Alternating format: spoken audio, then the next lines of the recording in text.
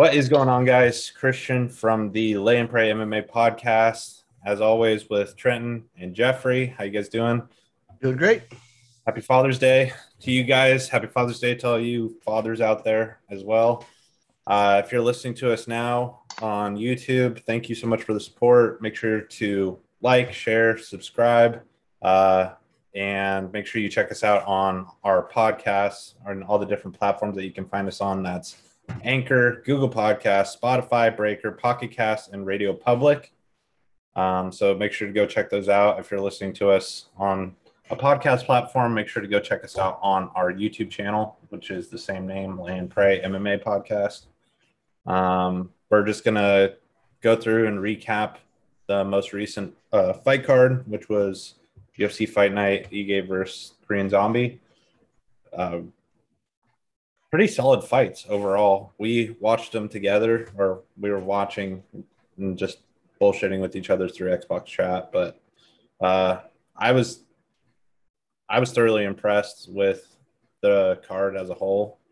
And even though I didn't watch all the fights, I watched, probably like the second half of the prelims and then the main card. But I know you guys got to watch most of the fights. What was your guys' overall thoughts on the card as a whole? My thoughts on it were I actually enjoyed the card more than I thought I was going to.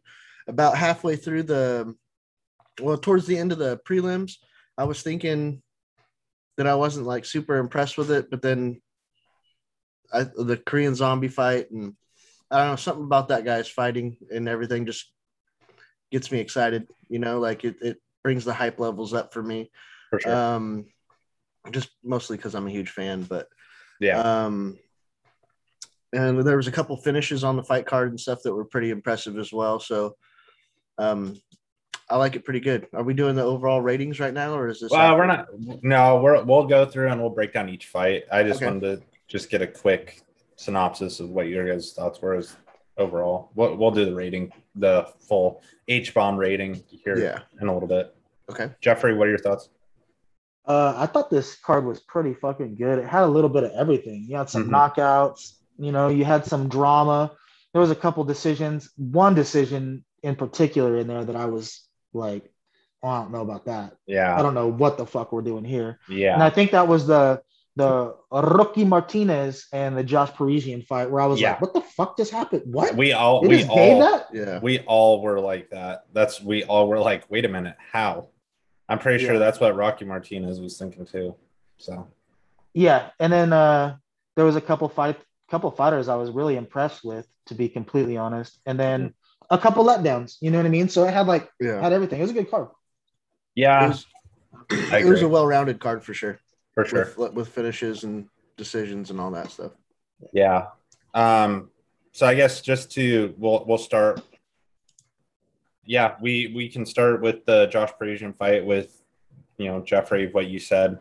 Obviously, the picks that we made were for the main card specifically, so we didn't really cover the preliminary. But Chaos Williams got a decision win. That was it looked like Chaos was really starting to slow down there as the fight, because he came out swinging hardcore right off the bat.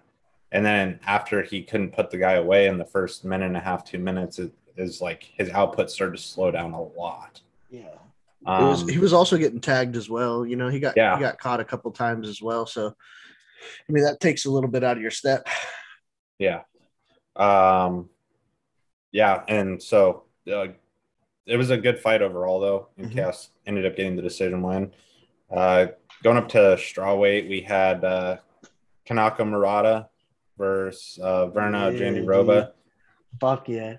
And Verna Jandiroba ended up winning by it said KO TKO, but it wasn't. It should have been I guess a technical submission, because at the end of the first round, Jandiroba locked in a arm bar.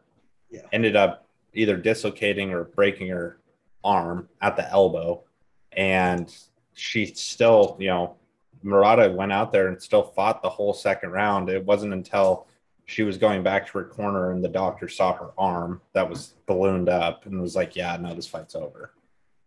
I mean, I think, to be honest, someone should have probably thrown in the towel for her in that second round. She's tougher than for her own good. You know what I mean? Like, she couldn't even lift her arm up. The announcers were saying it. They were saying that the head kicks there all day. And then right after that, she got head kicked. Like, she couldn't even defend it. You know what I mean? Yeah. So, like, either the ref should have stopped it, seeing the injury, and like she couldn't even move her arm. You know what I mean? The ref should have stopped it and saved her, or someone should have thrown in a towel and pulled her out of there before.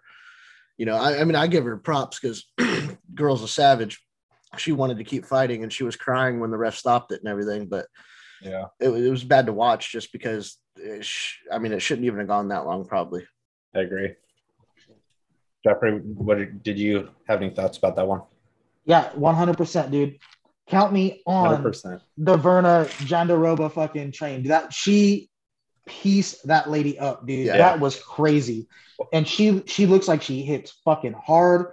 Like, dude, I was impressed. I'm on board, dude. I am on board. Well, I think she looked like she improved from her last fight. Yeah, well, I mean, she lost in her last one. She lost to Mackenzie Dern. So, but the fight before that, she fought Felice Herrig. And I was thinking, like, this girl is just a ground specialist. If she is standing, she won't stand a chance. But she completely, dude, her striking looked really good. And Murata's not a dude. She's a fantastic striker, dude. Yeah. You know, so like for her to put her away like that, dude, she was beating the shit out of that lady. Yeah, and her eye was all busted up. Mm-hmm. It was all swollen and stuff. I'm down on fucking on Deuce. So I will say this. This is the one thing that I'm gonna say. Okay. Yesterday, I get on Twitter and I see that Rob Schneider tagged Dana White in the UFC and goes, "I don't remember getting put on this fight card." Yes, dude. I love me some Rob Schneider, dude. Hey, boy. Hey, boy. Tell your brother to get out of the Shark Tank. And just a little background for that, guys. The memes going around on Twitter or whatever is that she looks a lot like Rob Schneider. So for those that are not informed, there you go. And that's because she does look like Rob Schneider. I was like, holy shit. So, yeah. So, that was a really good fight. Really good performance on the preliminaries. Next up was Alexa Kimura versus Nikolai. I don't even know how to pronounce his last name. Was it like Spirkov or no? That was Spivak. Spivak. Yeah. Okay. Niga Moreno. Sure. Yeah. I don't even know how to. Nikolai, dude. Yeah, we're just gonna go Nikolai. I honestly like these guys came out strong right off the bat, but I thought that Alexa Kimura did enough to win the fight. And he ended up losing by decision. And the only difference that I can really see here, there was one takedown. But in terms of total strikes, Alexa had outstruck him by almost 20 total strikes. He hit the significant strikes was 31 more. And just the biggest difference was a takedown. So yeah. I'm not super mad at that decision. Like, no, it was just a fun fight. Yeah, it could have gone either way, to be completely honest. So I'm not pissed off at that one like I was the Parisian one where homie just got outworked. Yeah, it was clear that was just an absolute disgusting. Yeah. I thought both of those fighters looked like that was a good matchup. They're both in the same class. They're right where they should be. Yeah, for sure. That was a good match. I agree. Yeah. Moving up to the main card. We'll go to our fight picks. This is where all three of us were in agreement that Matt Brown was just a step behind. He's getting up there. He, just turned 40. And you got a guy like Diego Lima, who's, he's still in terms of like his age. I mean, he's not that old. He's got to be 30? Yeah, he's 32. the thing about this fight was with Diego Lima, it was like he's 17-9 now, but like you could have pictured a scenario in your head where he would have done exactly what we're talking about Marlon Vera doing. Yeah. Right? Where like shit just clicks. Now he's really fucking good. And he goes on a run, you know. But hey, look, and we were right, like with everything, up until Matt Brown fucking knocked him out. Like, he was getting beat up. So we slept him. Yeah. When we were throughout the fight, Trent and I were saying, like, dude, if he doesn't start doing something with those leg kicks, like if he doesn't check something or if he doesn't switch his stance, he's going to be in such bad shape. I'm wondering how his legs feel today because he got kicked into oblivion yesterday. Yeah. And Diego Lima was doing everything good up until he got caught. And it was just a straight right down the middle on the schnoz, dude. See, that's some Matt Brown shit, though. You know, like that's why Matt Brown is 25-18 and still fighting in the UFC. Just immortal, dude. Because he does put on exciting fights. Mm-hmm. You know, that was the thing, you know, we go back to 5-6 years ago when he's fighting these top guys like Robbie Lawler and, you know, all these other guys that he was fighting. It was fun to watch because there was just no telling what was going to happen. You didn't know if he was going to throw an elbow out of nowhere or a spinning elbow and, you know, bust someone open. That was what was fun about Matt Brown fights was they were unpredictable. You just never knew. And I thought those days were over, but apparently not. So I will congratulations, Matt Brown. Happy Father's Day. I hope you have a good Father's Day. And I'm pretty sure he got knockout of the night too. Yeah, he definitely proved us wrong. He looked good. I mean, he looked I wouldn't say he looked like the Matt Brown of old. No, but he's still got what it takes to compete, and I was impressed. That was a good knockout. The end, he goes, "How's that for 40, bitch?" Yeah, yeah. Hey, this is that MMA math that Trenton's always talking about, right? Yeah. Just shit happens. You never know. You can't add it up and figure it out. You know. Yeah. Yep. Yeah, moving up to the next fight, we had Wellington Turman versus Bruno Silva. You guys both chose Turman, the younger fighter. Yeah. I was thinking Silva. He's been in big fights in another organization. He was a champion in another organization.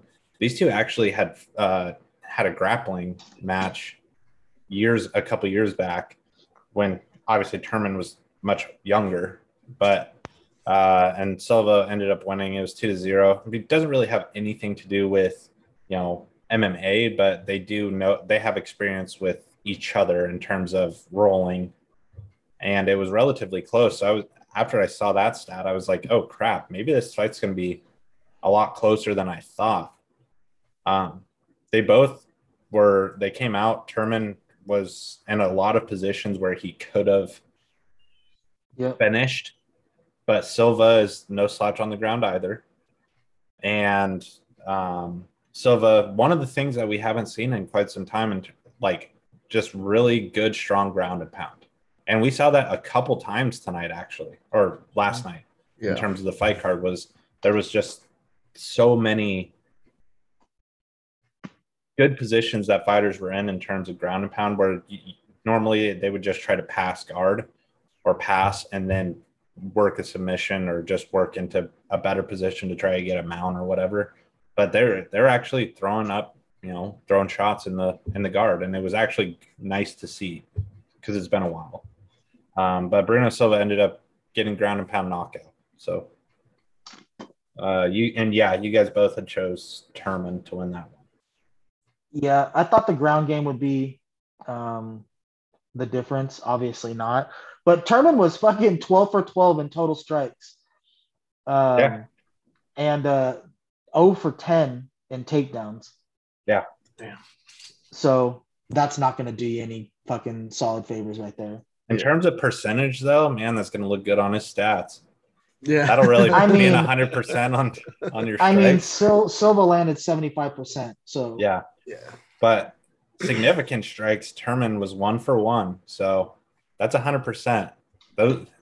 If this was his first UFC fight, he'd be People would be, he's got 100% strike rating. What the fuck?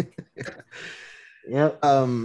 I think I didn't really know much about Silva going into that because it was his debut, and I was also confused because I could have swore there was another guy with the same name. Me too. Yeah, there is another guy named Bruno Silva. And I didn't know if that was. I didn't know what the scenario was there. I didn't know if I was just confused, if I was, if it was maybe he got released and he was coming back and they called it his debut. I don't know what the hell I was thinking, and I didn't really know much about that guy. And I mean, he's got my attention now. That ground and pound was nasty and it was precise. I mean, he landed all those shots that he hit to finish him, and I mean, they were right on the button. Those left hands were nasty. So I give him props for that. I was impressed. Yeah, it was like I was telling you guys yesterday when we were watching this. It was just nice to see ground and pound again, because that was so common in the past. And before everybody just wanted to stand and knock people out, ground and pound was so. You look at guys like Mark Coleman, Randy Couture. Obviously, those are big guys. But there's so many guys that was like what they did. Ground and pound was their thing, and it's just not common anymore. I just think everybody's guard game and jiu-jitsu and so everything good. is so good. The only person that can do it really is Khabib. Yeah. You know what I'm saying? Like that's his thing. And that's just because his ground game is leaps and bounds ahead of everybody else that they can't compete with them, So as soon as he locks those legs in and your legs are stuck together like this, you're in trouble. He traps you, your legs, you're screwed, dude. Please give up. You know I deserve this. Please give up now. I must do this. This is number one bullshit. I miss him already. I do too, man. So do I. Shit, he's not missing a meal though. I can tell you that. I don't know if you've seen him, but he's big. He's a big talking boy. He's talking about playing professional soccer. Yeah. Hey. Yeah. All right. The next fight. And God, Jeffrey, I'm so glad that we went with our guts on this decision, dude. Like, Jeffrey and I both are like, I don't know. There's just something about this guy. We were under the impression that he was on a losing streak. He wasn't. He had actually won his past couple. So I'll apologize on my part for not doing enough research. But same. I think that was what I was looking at too. So it was my bad as well. So I mean, but it worked out because in terms of my pick, I was like, no, he's going to bounce back. He's going to get this one.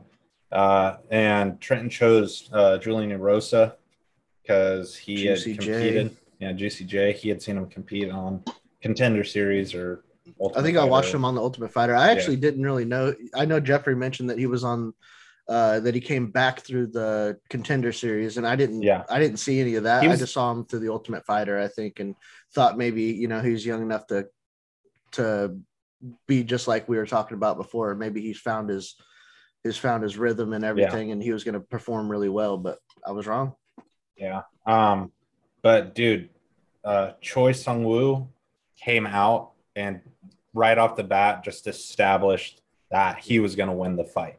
Yeah. He hit him with so many just perfectly timed, like the setup, his feints were really nice. And it just looked like Julian, as soon as he got hit with that first shot, he didn't know, like there was no telling what was going on in his mind. He was just, those shots were fucking precise, dude. Yeah, they're crisp. And hard. Yeah, they were fucking legit. That dude's a firecracker. Yeah, and Jeffrey was saying that, he was another reason why you picked him just based. I listened back to the podcast last night after the fights. It was that you were feeling like it was time for another Korean besides Korean Zombie to really like implement themselves and make a statement. And that was a hell of a pick. He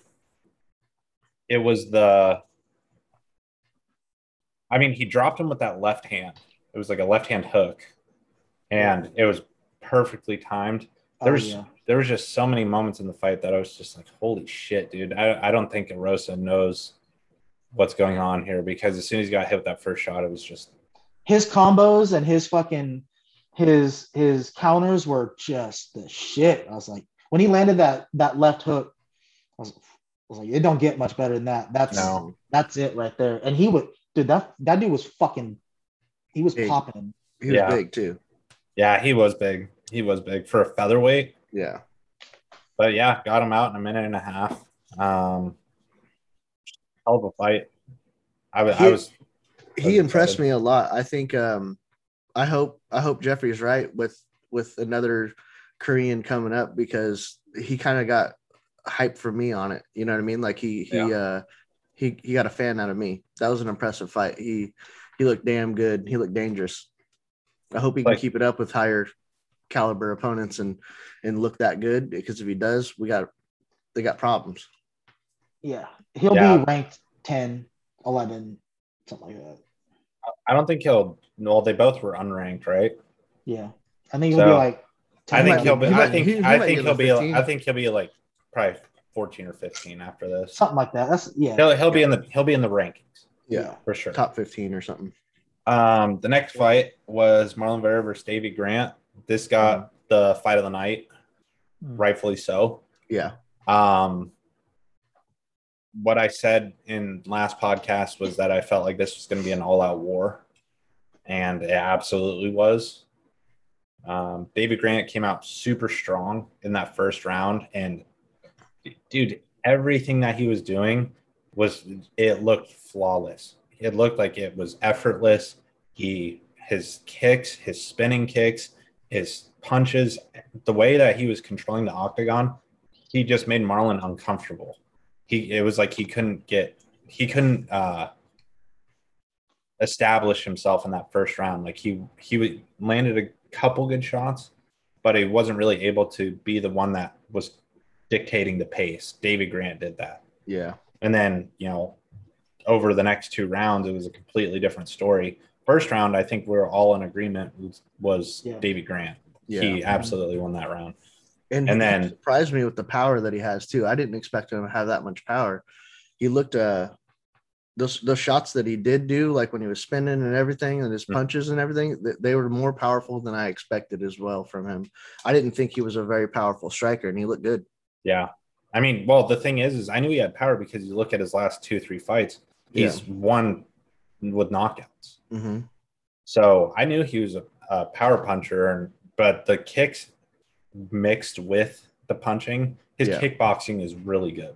Yeah. And just Marlon Vera wanted, I think in those next two rounds, Marlon Vera was like, you know what, I'm not losing to this guy again.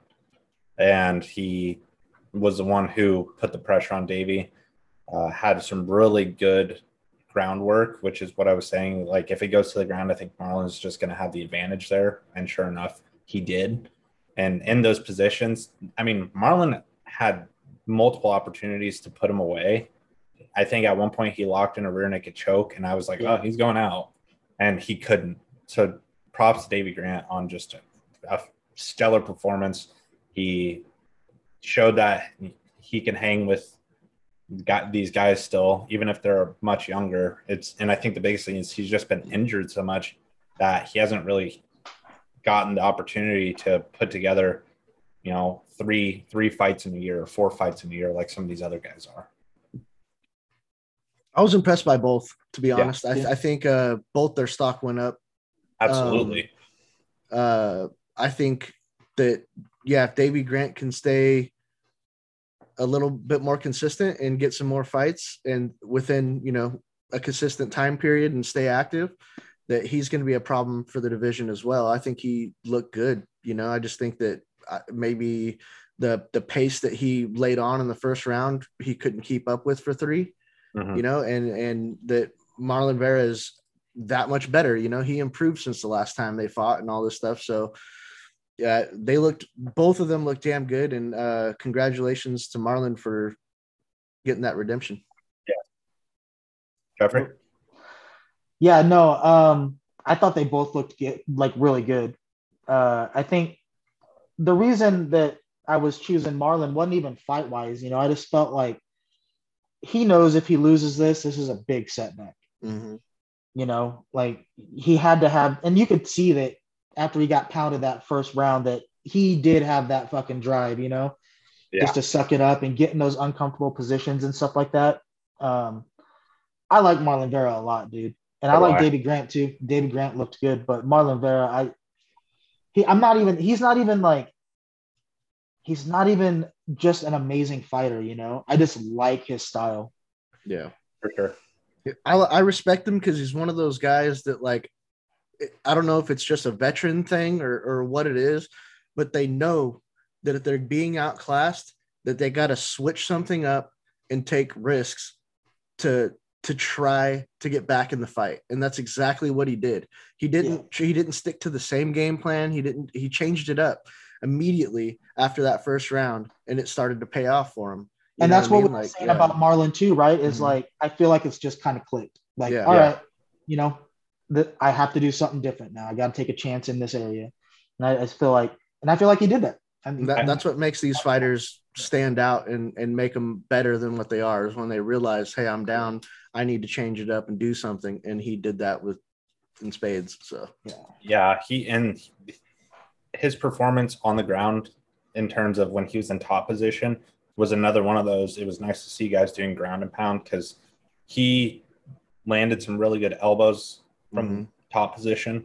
He worked, like, he passed. He did a lot when he had those moments of advantage where he was on top. He did a lot with it. It wasn't like guys where they get on top and they don't do shit. They just, they lay and pray. Shout out to the pod. Shout out to the pod.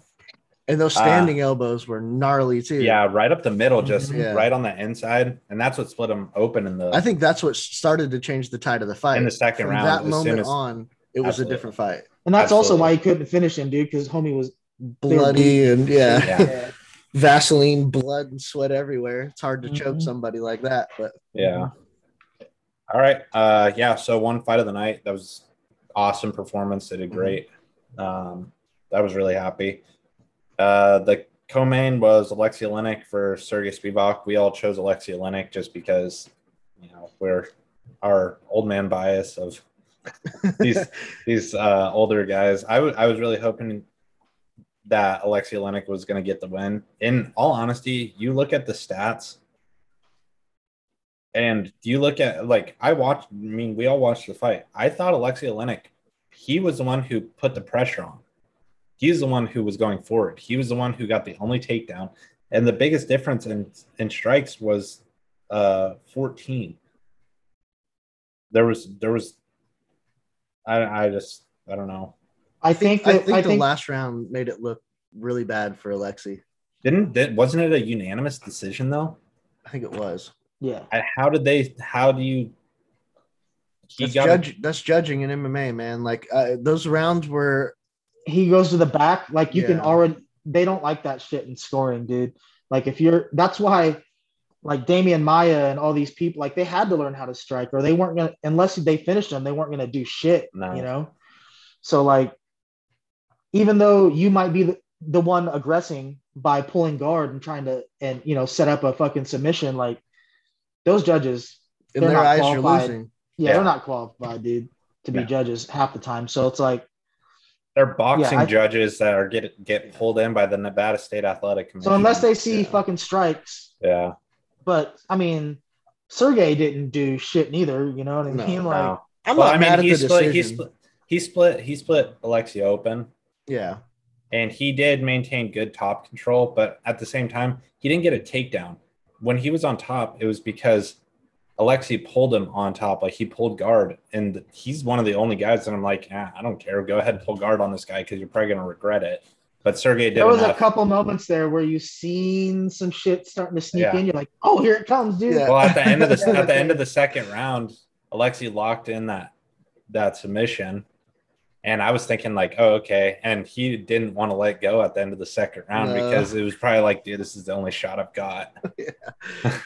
And to be honest, the takedowns in that fight, it's not like they were beautiful double leg takedowns for the judges to see. I mean, he did the saggy diaper takedown, you know what I mean? Like he was just really over full diaper hanging from his back, pulling him down. And it's not beautiful. So how do you give points to something like that when it was just a sloppy, unorthodox takedown? A takedown's a takedown. It did look like a toddler taking down. And wrestling 2 points is 2 points. It's true. I'm just saying that, like, when judges don't know what they're looking at and they're just like, oh, well, that was just whatever, you know, that's That was not, just shit. they're not That was giving them just a bunch. shit. Yeah. That was They're just a not giving a shitty bunch of diaper credit for takedown. that. So I'm not, like I said, I'm not mad at the decision on that or anything. I think, in my opinion, I thought Olenek was doing more of the pressure and more of the attempts to finish the fight and stuff like that, even if it was from his back or whatever. He was going for the submissions. He was the one closer to ending the fight, in my opinion. But when you it's not that they don't know what they're watching, but when you're judging it off of specific things that, you know, maybe that's not what they're looking for, and that's okay. You know, it is what it is. He should have done more to win that fight on, absolutely, you know, and keep it out of the hands anyways. So there's just got gassed, dude. They got gassed. They're big boys. 100%. 100%. Absolutely, 100%. All right, and then the main event, you guys both went with Korean Zombie. Good picks. I've got my Zombie Deadpool here to commemorate Korean Zombie's performance. Really good fight for Korean Zombie. Mm-hmm. And for Ige, I had it 1-1. After that, he completely pulled away. Korean Zombie pulled away. Trent, at one point, you said you might have even had it 5-0. But I had 4-1 after. I thought the second round Dan Ige won, but after that, Korean Zombie just pulled away. There was, all right, so at the beginning or towards, all right, so like 3 rounds in, I was thinking this might be 3-0. Mm-hmm. And then I think it was round 4 where Dan Ige started to look like he was doing really good. And then another takedown happened and it finishes with Korean Zombie with him, you know? And I'm like, well, shit, how are the judges going to look at that? I was like, it could be 4-1 or 3-1. It could be, I don't know. 4-0. Yeah, it could be 4-0. So it's really hard to judge. But at that point, I could tell that Korean Zombie was winning because I think round 1 could have gone either way. That was like the toss-up round. Round 2 was Korean Zombie, I thought. I thought Dan Ige won second round. And then I had round 1 for Korean Zombie. I had round 2 for Dan Ige. Or maybe I had that mixed up. But there was one round that was like really close. And then it looked like Korean Zombie had pulled away. And then another round where Dan Ige looked like he was winning. And then Korean Zombie looked good at the end. And then it was confusing. So I thought, you know, hopefully I was like, Dan Ige needs a finish here in the 5th. And to his credit, down. Did he try to take him down though? Yeah, he tried to take. Yeah, I kept saying, I was like, why the fuck are you trying to take him down? You need to finish this guy. Take him down. You're not going to submit him. Yeah. For me, I don't know. He just looked good, and he looked good on the ground. He threw some submission attempts in there. You know, they didn't land, but I mean, you know. No, but he was super freaking close. But they were there, you know, and they were attempts. 3 out of 5 takedowns. I mean, can't ask for much better than that, you know. And then he landed 60% of his strikes, and his striking was precise. Yeah. Again, you know, like just like with the last Korean fighter, their stance is different, man. It's just different. It's bouncy, you know, they're on their toes. Like, it's just different to fight. And if, like I said, if you haven't fought one of them, it's not normal, you know, and it's hard to replicate in a training camp, their movement and shit like that. And he just looked good, man. Like, I'm glad to see him back. And Dan Ige is a tough motherfucker, man. Yeah. So for him to come out and dominate him like that I was impressed. Yeah, when you look at the total strikes, like if you were to watch the fight, I really didn't think it was that close in terms of total strikes. Like there was only a 17 strike difference in terms of total strikes. I thought it was pretty close. I thought Dan Ige was actually landing, like he was landing harder shots. Yeah, there was a couple shots that Korean Zombie landed where I was like, oh shit, that's why you got to be careful because he fucking hits hard, and people forget that he hits that fucking hard. You know what I mean? And then Dan Ige would come back and fucking he rocked the Zombie a few times. You know what I mean? Short little left uppercut, just that short, beautiful. Just boom. And I was like, wow. Yeah. Because I think that's a big problem though, is, you know, for him, if you're not putting the guy away, because Korean Zombie, it's hard to finish that guy. Yeah. And you got to shut his lights out. Yeah. To fucking do it. He has to go out. Yeah. So, and Korean Zombie, he just threatened more. He was in more positions that threatened more finishes. Like, you know, he almost had him in a rear naked choke a couple times. Well, almost half that fight ended up with like a body triangle, you know? Yeah. At the end of that fight, like if you count up the minutes that he was in a body triangle, it adds up to almost probably 5 fucking minutes. Almost a whole round. Yeah. And he looked good, dude. That you can tell that camp was good for him. Yeah. Like that was a good camp for him. His ground game was so much fucking better, dude. With the quickness that he put those body triangles on, like those aren't easy to get, dude. But he's so lanky, you know, and fucking he can just loop him up. Where's the Korean Zombie doing his fucking jiu-jitsu? Because like he just got his black belt yesterday too. He got his black belt last night. I was thinking in my head, I was like, what kind of jiu-jitsu schools were in fucking Korea, or like, you know, where was he doing? Well, his jiu-jitsu is really fucking good. He did this fight camp in Arizona. Yeah. But his jiu-jitsu has been good for days. He was the one that did the fucking twister, you know, the first one for the twister and shit, you know, like his ground game looks amazing. I just want to know where the fuck he started that shit at and how it became so good. Even if it's not jiu-jitsu, he's a black belt in like 3 or 4 different other martial arts. Okay. And I think, and some of those, like, I think he's a taekwondo, so obviously that's more standing. Judo too. Yeah. And there's other stuff that I'm sure in Korea that they do that's not Brazilian jiu-jitsu, but it's similar. You can tell he's been working with somebody here in the States, because you're not a brown belt unless you're putting in some fucking work. So, and then he just got his black belt. Dude, he looked fucking good. I just think his jiu-jitsu got better. Yeah. Well, the problem is you look at his last fight, there's no way you're going to out jiu-jitsu Brian Ortega. Like, sorry, T-City's just that good. Yeah. Like, I mean, T-City's been a freaking black belt for probably like since he was 15 or 16. That's how good he is and how good he has been. We've seen this come about with like in wrestling and stuff like that, where you have a highly decorated wrestler and he gets out wrestled by whoever, you know, a junior champion or something. You're like, oh, what the fuck just happened? Like so I can see that happening in jiu-jitsu too. Yeah. But Ortega is a bad motherfucker. Yeah. I think I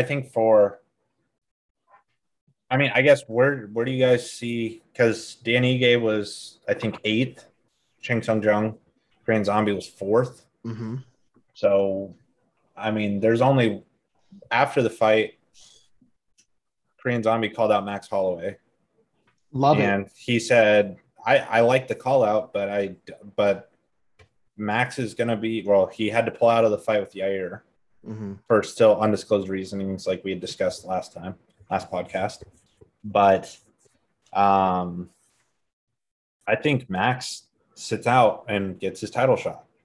I don't think he does. I do. I don't think Max is that type of fighter. I think he will take the fight. Yep. Well, I think he's going to fight Yair regardless.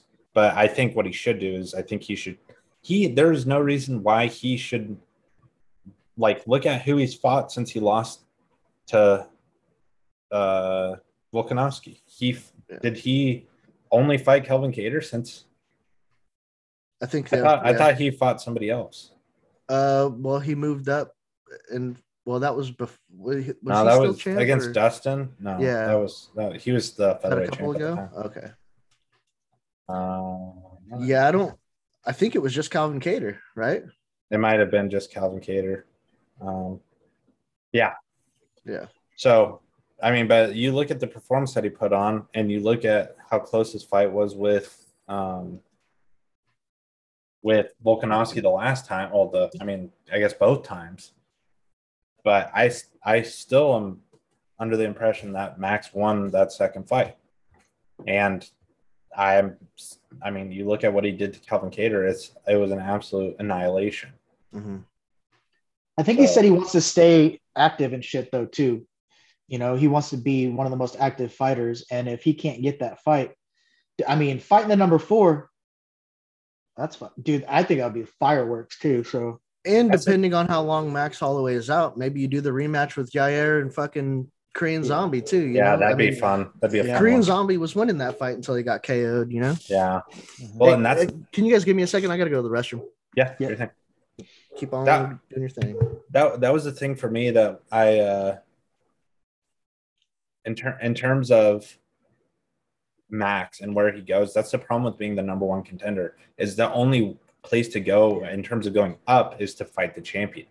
That's the only thing to do, because I know it means a lot to him too to be the champion, but like I feel at this point he already knows he's probably the GOAT, you know, and he just wants to fucking throw more fights. The featherweight division, for sure. You know, like I don't know, man. I just think if he's offered that fight, he takes it. Mm-hmm. That's assuming they're not in on Yair, you know? Yeah. Well, I like Yair because he's exciting. He's just a different. He's like unorthodox. He's so hard to do a training camp for. I guarantee you, it's unlike any other guy. It'd be like trying to fight Wonder Boy, you know? Yeah. And oh gosh, I don't want Max to take fighting Yair is a big risk, and then fighting Korean Zombie would be another big risk. And if you lose that, that's just 4 times harder to get back to a title shot. And it's not like Max isn't young enough, because he's only 28 or 29, but it's still one of those things that you're taking all the risk and fighting back. I think some fighters like that shit though, you know? Yeah. And that, because look, and Max is a different type of guy too, you know, he streams on Twitch, he's a video gamer, so he likes an audience, he likes to be a fan favorite and shit like that. And, you know, if you keep fighting and putting up fucking bangers, that endears yourself to the fucking fans, you know? Mm-hmm. So it's like, I think that's important to him as well at this point. I don't know. We'll see, man. Like, I wouldn't be pissed off either way, dude. If he's like, you know what, fuck it, I just want to be active, I just want to fight. I'm down with that. Or if he says I want to sit back and I want to fight for the belt again, I'm cool with that too. Yeah. I mean, there's no telling what's going to happen just with Max. So depends what his injuries are, you know. Yeah. I'm gonna look at the featherweight rankings to see who Danny Ige should fight next. Because so the rankings, he's already fought Calvin Kattar. He beat him.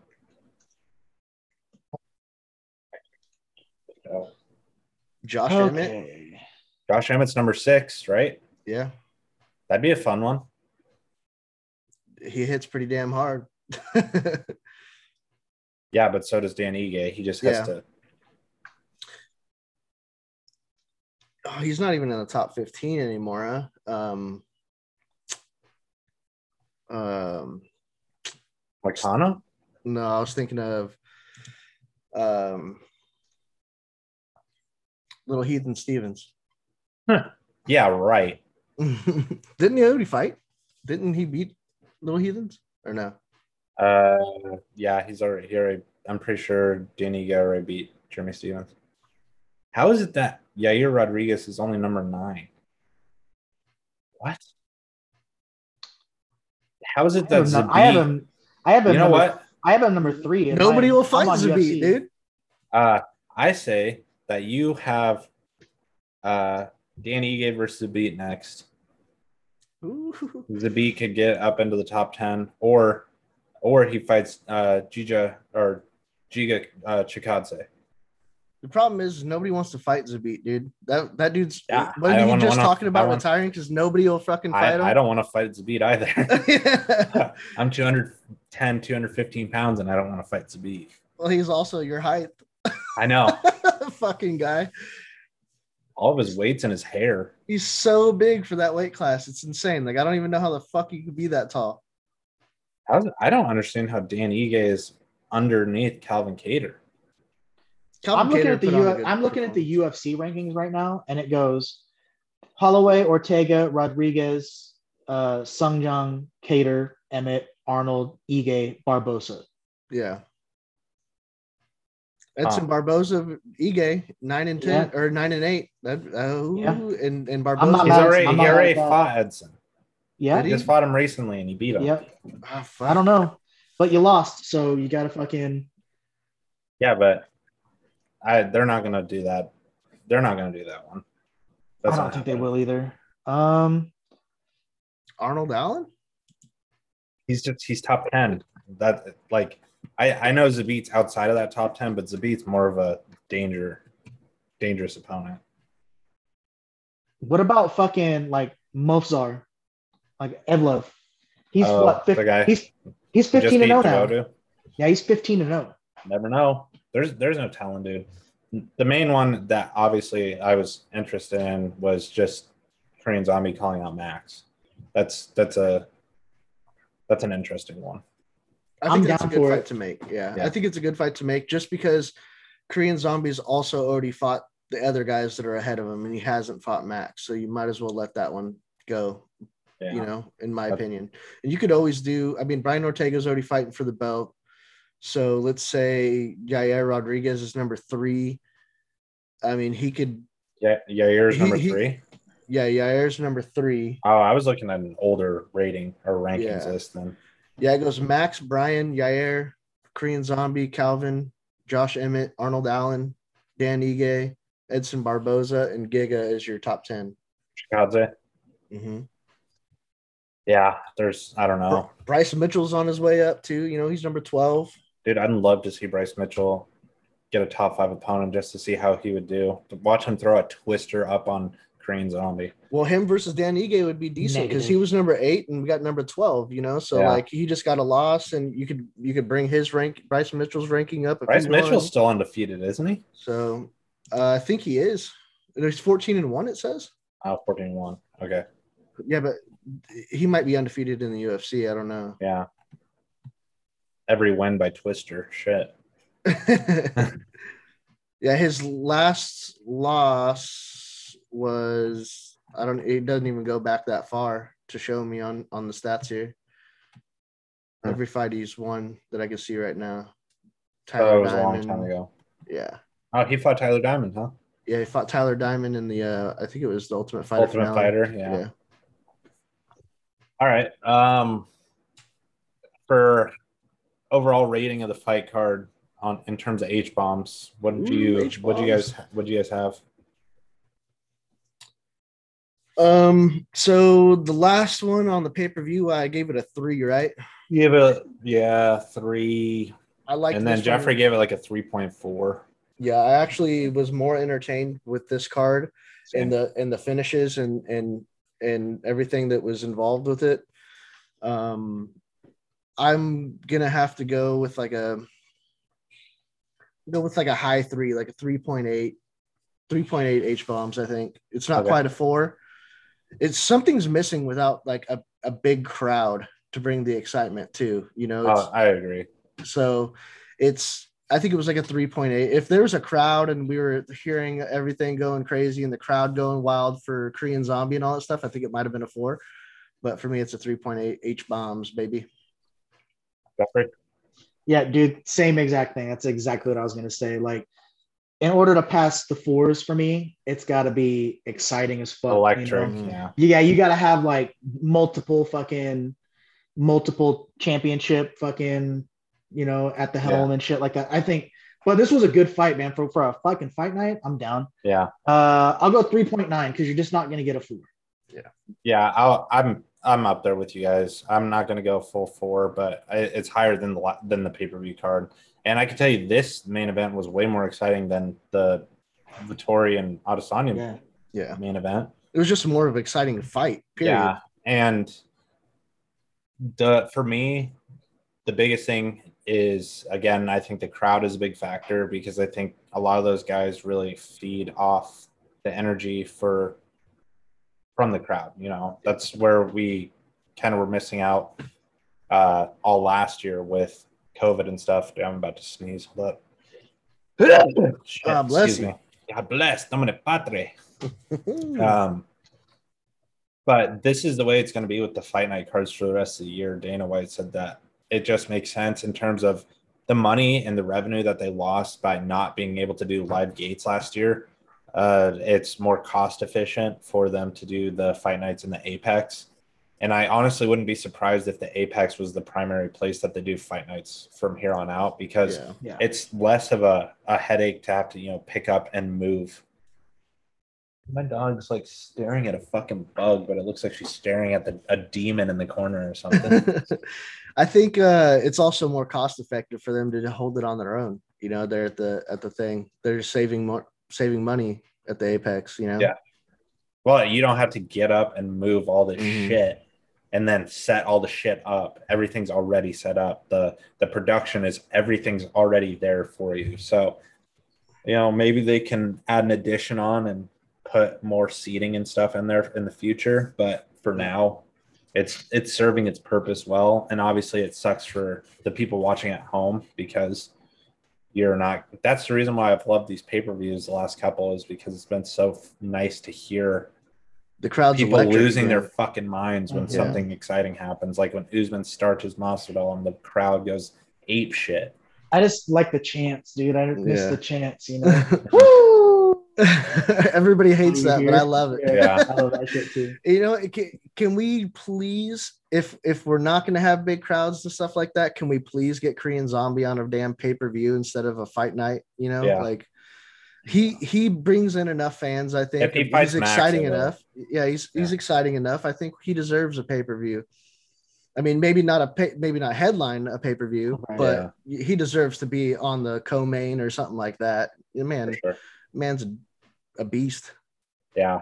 So yeah, we're all in agreement. Not quite a 4, but it's right on the verge of 4 H-bombs. Next up, just came out yesterday. It's in the talks for August 14th. Derek Brunson versus Darren Till. I'm super stoked for that fight. Derek Brunson's been ever since he dyed his hair blonde, dude. He's just been on a tear. So he's got that Melvin Gillard strategy going now.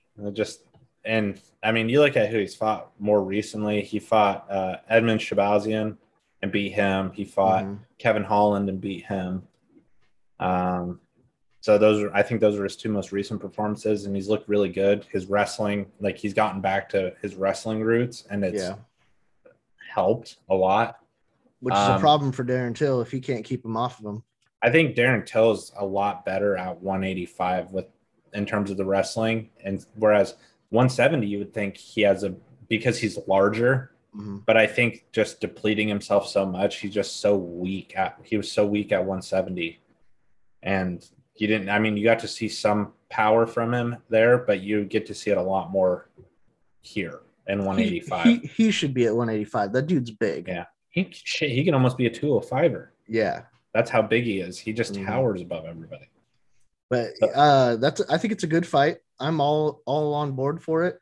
Like I said, I think Darren Till needs to keep him off of him in his back off the cage to win this fight, or Brunson will just put the pressure on and stay close. And when he could draw out a decision, also depending on if this is going to be a main event or not.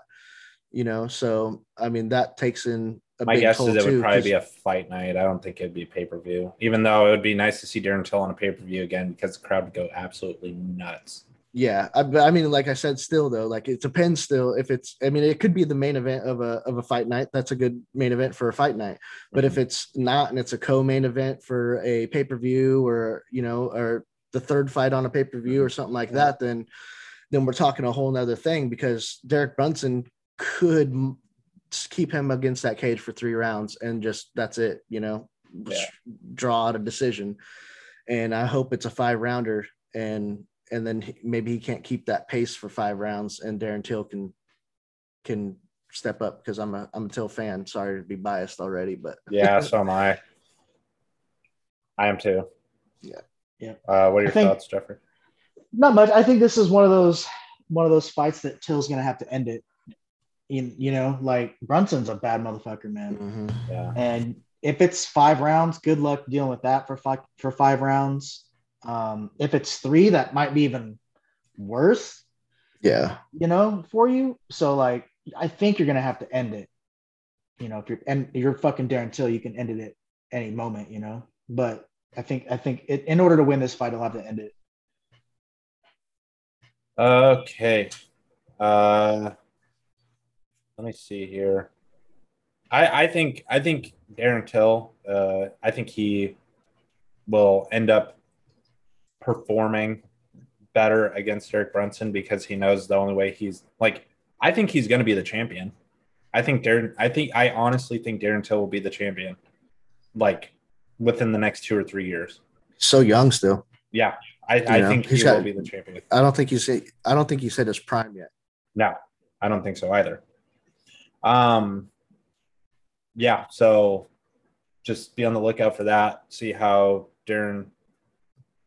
he performs coming off of collarbone surgery because he broke his collarbone because he was supposed to fight Marvin Vettori. And it would have been awesome if Darren Till would have won that fight, and then he ends up possibly fighting Israel, you know? How does Darren Till break his collarbone when homeboy that swallowed a clothes hanger didn't the other day? You know what I'm saying?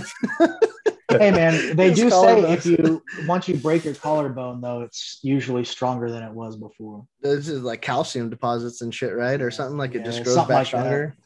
Yeah, I don't really know, but they say that it's usually stronger. So, dude, I can't imagine that. That seems like it'd be so painful because I could push on my collarbone and it hurts. Yeah, you know, like I can't imagine snapping that thing. All right. Next was, and this is just a quick touch on. I don't know. I haven't looked at the fight statistics. I was trying to find them, but they don't have anything posted for the Rory MacDonald versus Gleison Tibau fight. It was super controversial. Most people had Rory winning by unanimous decision, 30-27. I don't know what happened, but Gleison Tibau got the nod 29-28 on two judges' scorecards. And that was a fucking robbery, dude. Yeah, like, and I mean, Rory MacDonald was not happy.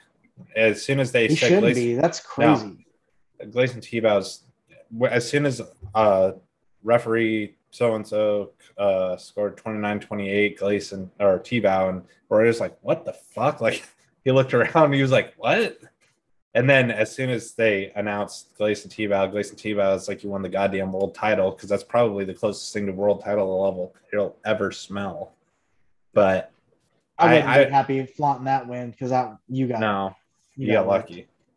Yeah, I didn't watch the fight. I didn't watch the fight highlights or anything. I just saw that he had lost, and I was like, what the fuck?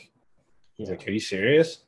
So yeah, I don't have anything to say in terms of that other than it sucks that judging is that bad right now in terms of it's every MMA. card. I know, and it sucks. I mean, nowadays if you don't get a finish, then but it's like Dana always says, don't leave it in the judges. Dana White always says that, don't leave it up to the judges. So, well, there's kind of a silver lining here for me. It's nice to know that it's not just the UFC that's judging sucks. No, Bellator's bad too, dude. Yeah, Bellator's bad too. I mean, that sucks. It sucks that was a setback for Rory in that manner. You know, I'm gonna use the restroom, boys. I'll be right back.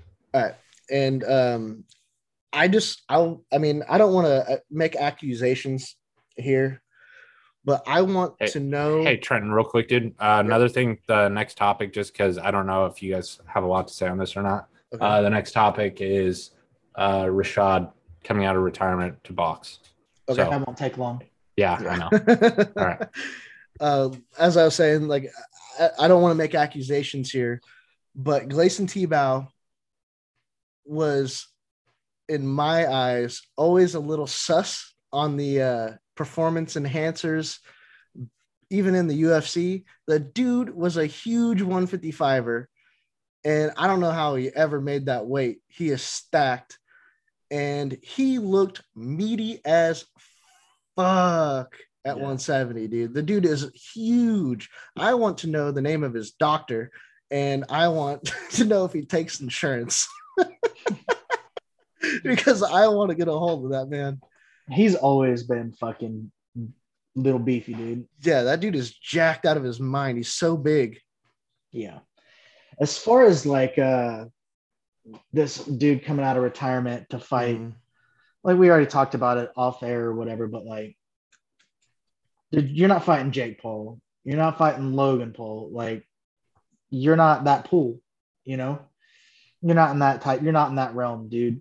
And I'm over this shit. I'm over every one of these MMA dudes trying to fucking fight these fucking TikTokers, dude. I hate it. I hate it so much. I just hate it. So this is what upsets me about this is dude was a champion, you know, for a while in the UFC, 205.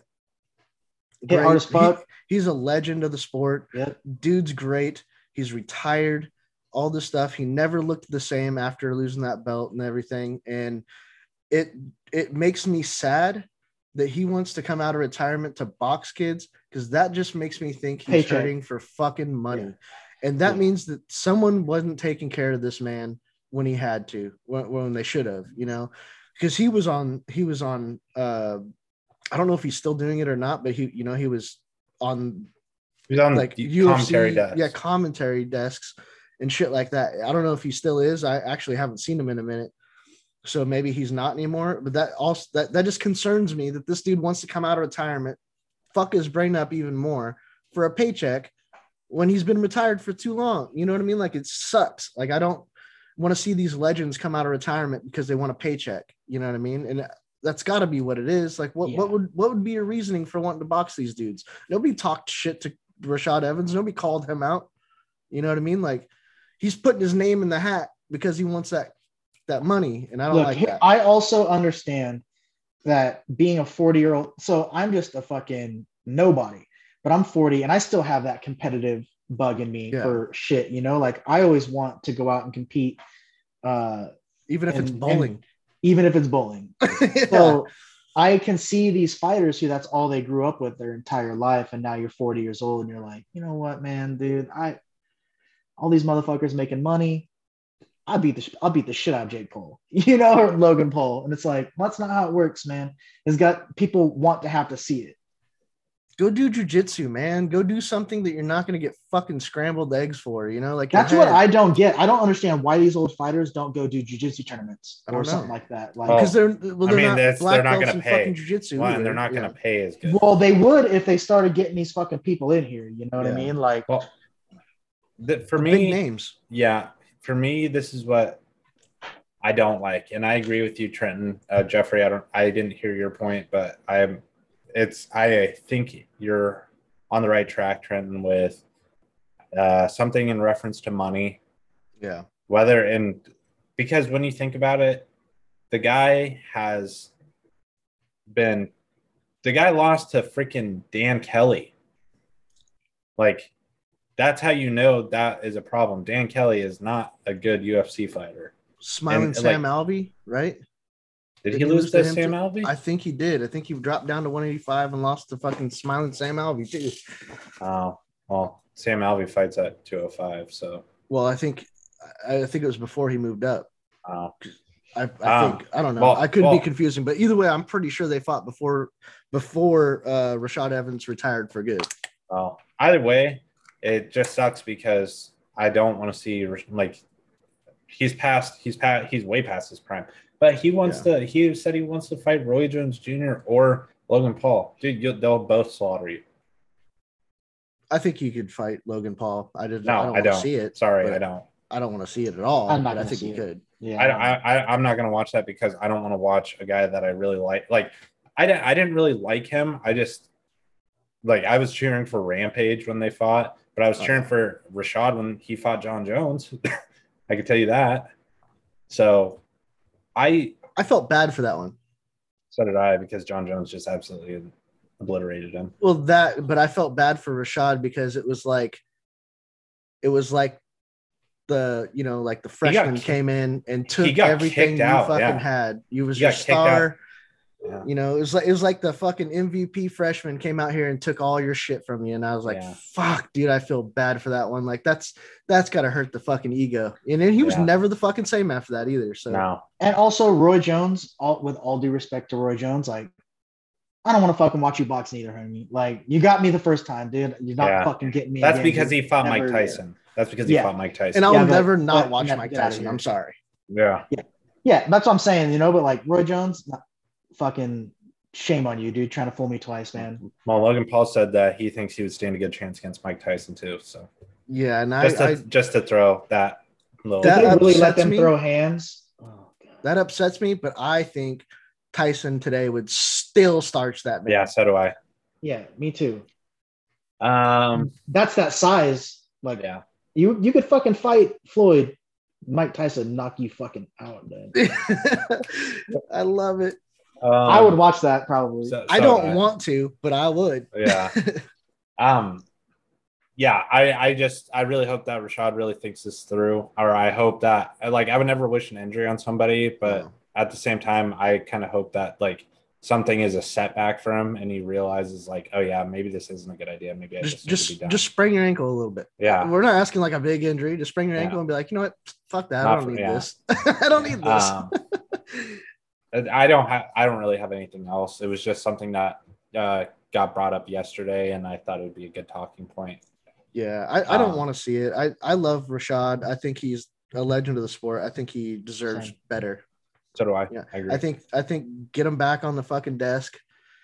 You know, do something, whatever. Pay that man. Give him a raise.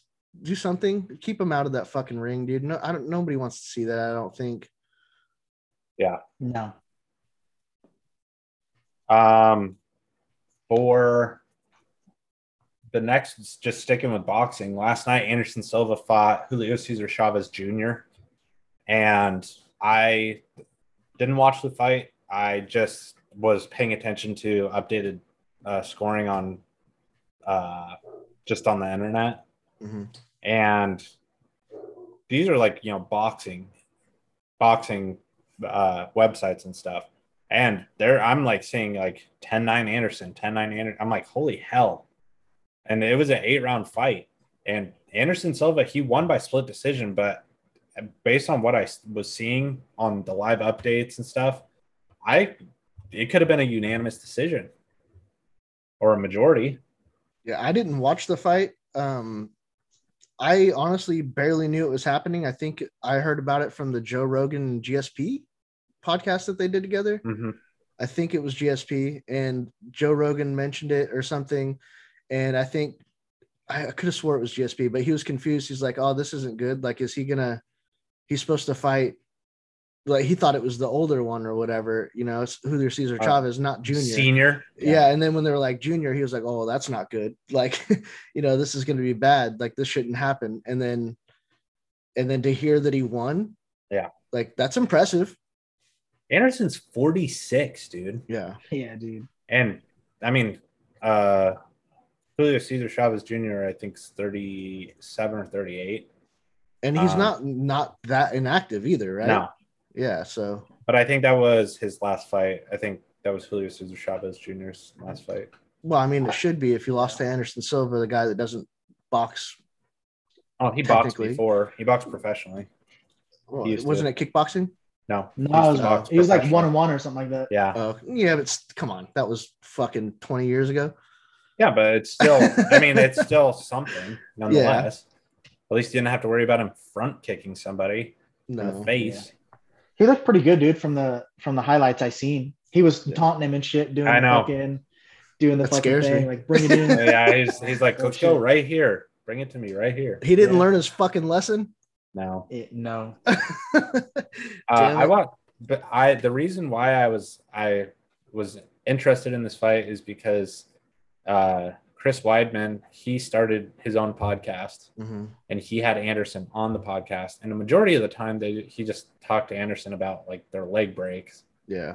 And that was like, it was like a 45-minute episode, and like probably 30 minutes of it they just talked about like, oh, well, what was your thought process? How did you do? What did you do for recovery and all this other stuff? And then towards the end of it, he's like, so you're getting ready to do this boxing match. When is like, and then he was like, oh yeah, it's, on Saturday. And I was like, oh shit. Like, I thought it was way farther out.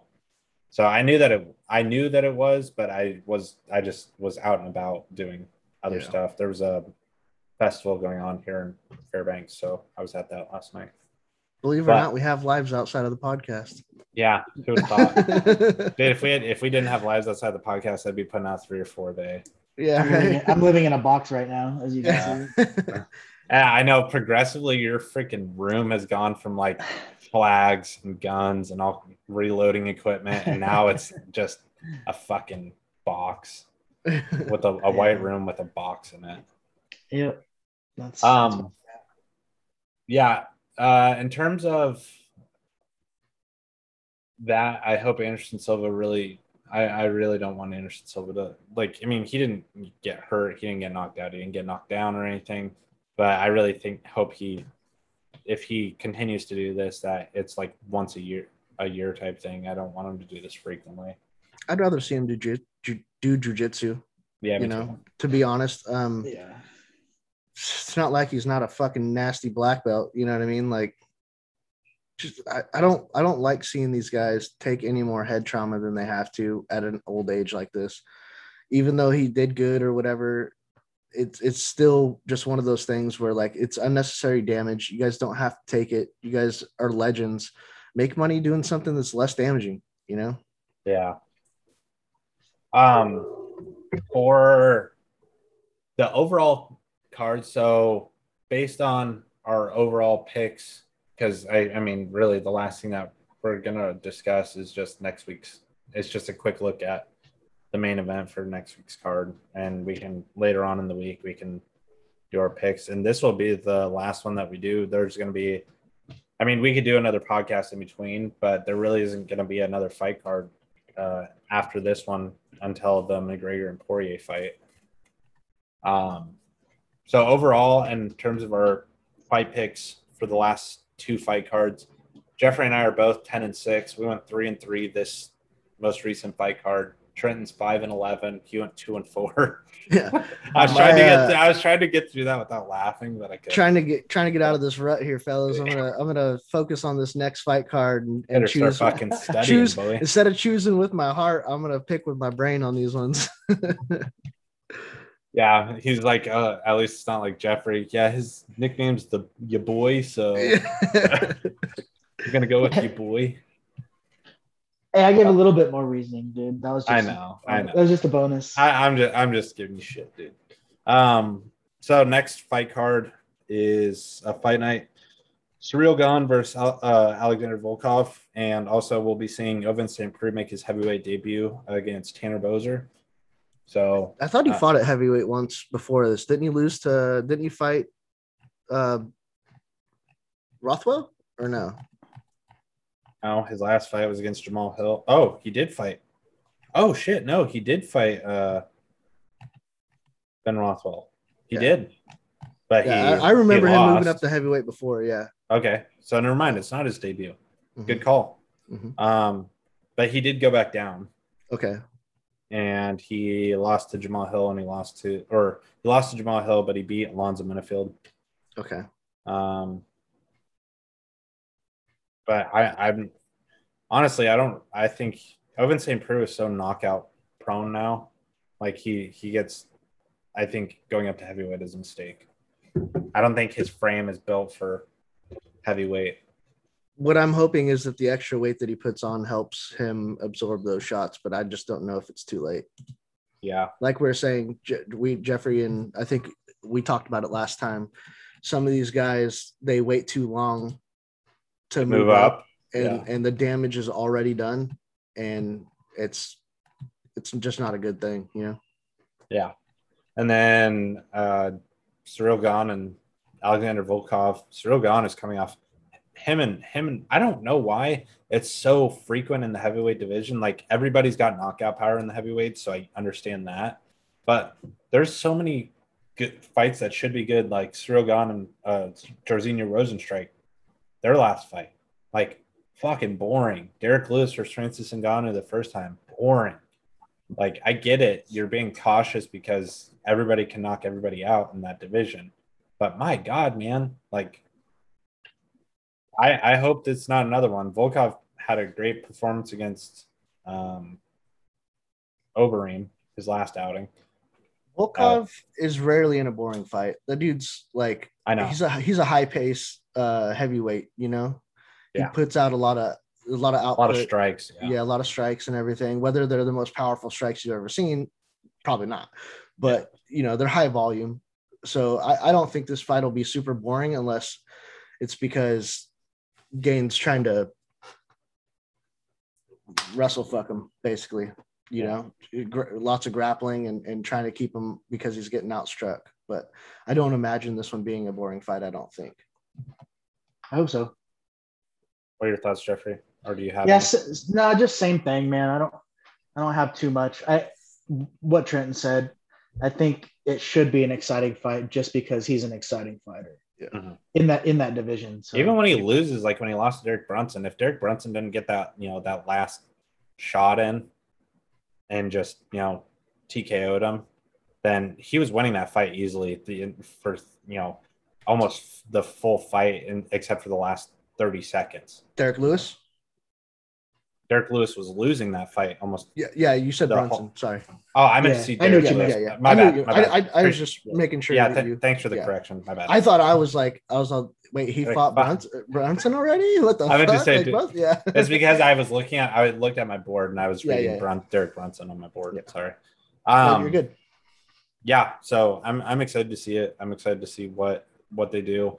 I don't think Ciryl Gane can have a more boring performance than his last one. So anything is up from here, I guess. Because he looked good against Dos Santos. Junior Dos Santos. He looked good. Yeah. So it'll be interesting to see. That's for sure. I think that actually concludes the podcast, guys. I don't really have anything. I'm excited for the Andre Fili fight as well. That's your guy. Yeah, that'll be a good one. Just to bring it up, we don't have to go to the whole card. Just another one that I was excited about. Yeah, well, I go back to work after Tuesday, so we'll probably have to do a later podcast. Okay. On either Thursday or Friday. Sounds good. Just because I have to work. But other than that, guys, thanks again for another good podcast. Episode 4. We've got 4 episodes out. If you haven't, baby. If you haven't keeping it consistent. Yeah. If you haven't listened to our other ones, make sure to go check those out. If you're watching us on YouTube, please make sure to like the video, share it, subscribe to the channel. If you guys are listening to us on podcast or any other type of podcast platform, whether it's all the other ones that I listed before, please make sure to give it a listen, share it with your friends, and then check out our YouTube as well. Do you guys have anything to add in conclusion? Nope. I'm good. Right. Thanks for the diehard people that are listening already. Thank you, guys. Yeah. And happy Father's Day again to everybody. And you guys have a good rest of your weekend. Thank you very much. All right. Talk to you guys later.